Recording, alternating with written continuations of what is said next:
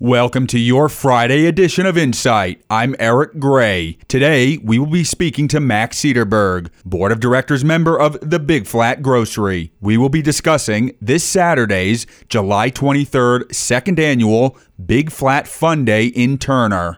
My first question is, what exactly is the Big Flat Fun Day? Just a day kind of for everybody to come to Turner and enjoy the day. We're going to have things for the kids, a bouncy house and water slides, or having a car show. We start out in the morning with a fly-in at the Turner Airport, which is like just a block down Main Street, and Lions breakfast starting at 7 from 7 to 11. Car show registration, 9 to 11, and then we'll have a flag raising ceremony at 10. Car show from 10 to 3. We're going to have a free will barbecue meal provided by our local grocery store, the Big Flat Grocery, and having a softball tournament, cornhole games, live music.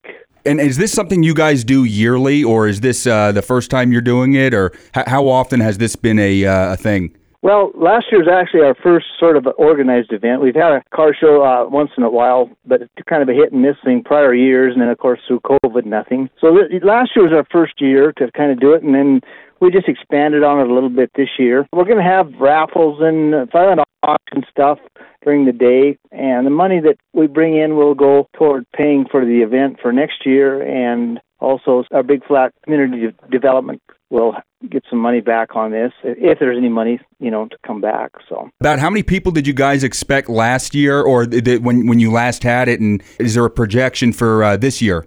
Well, we didn't know what to expect last year, and we had about 80 cars come to the car show, cars and tractors and motorcycles and a little bit of everything. I can't remember how many we fed, but we expect probably up to, 250 this year or so. So I think there'll be more for the car show this year probably, because it seems like more people are coming out, and stuff, and wanting to get away on the weekends. So, what would you say is probably, if this is a fair question, the biggest event that draws people to this event, in your opinion? I would think probably the car show. It seems like people like to go someplace and look at cars.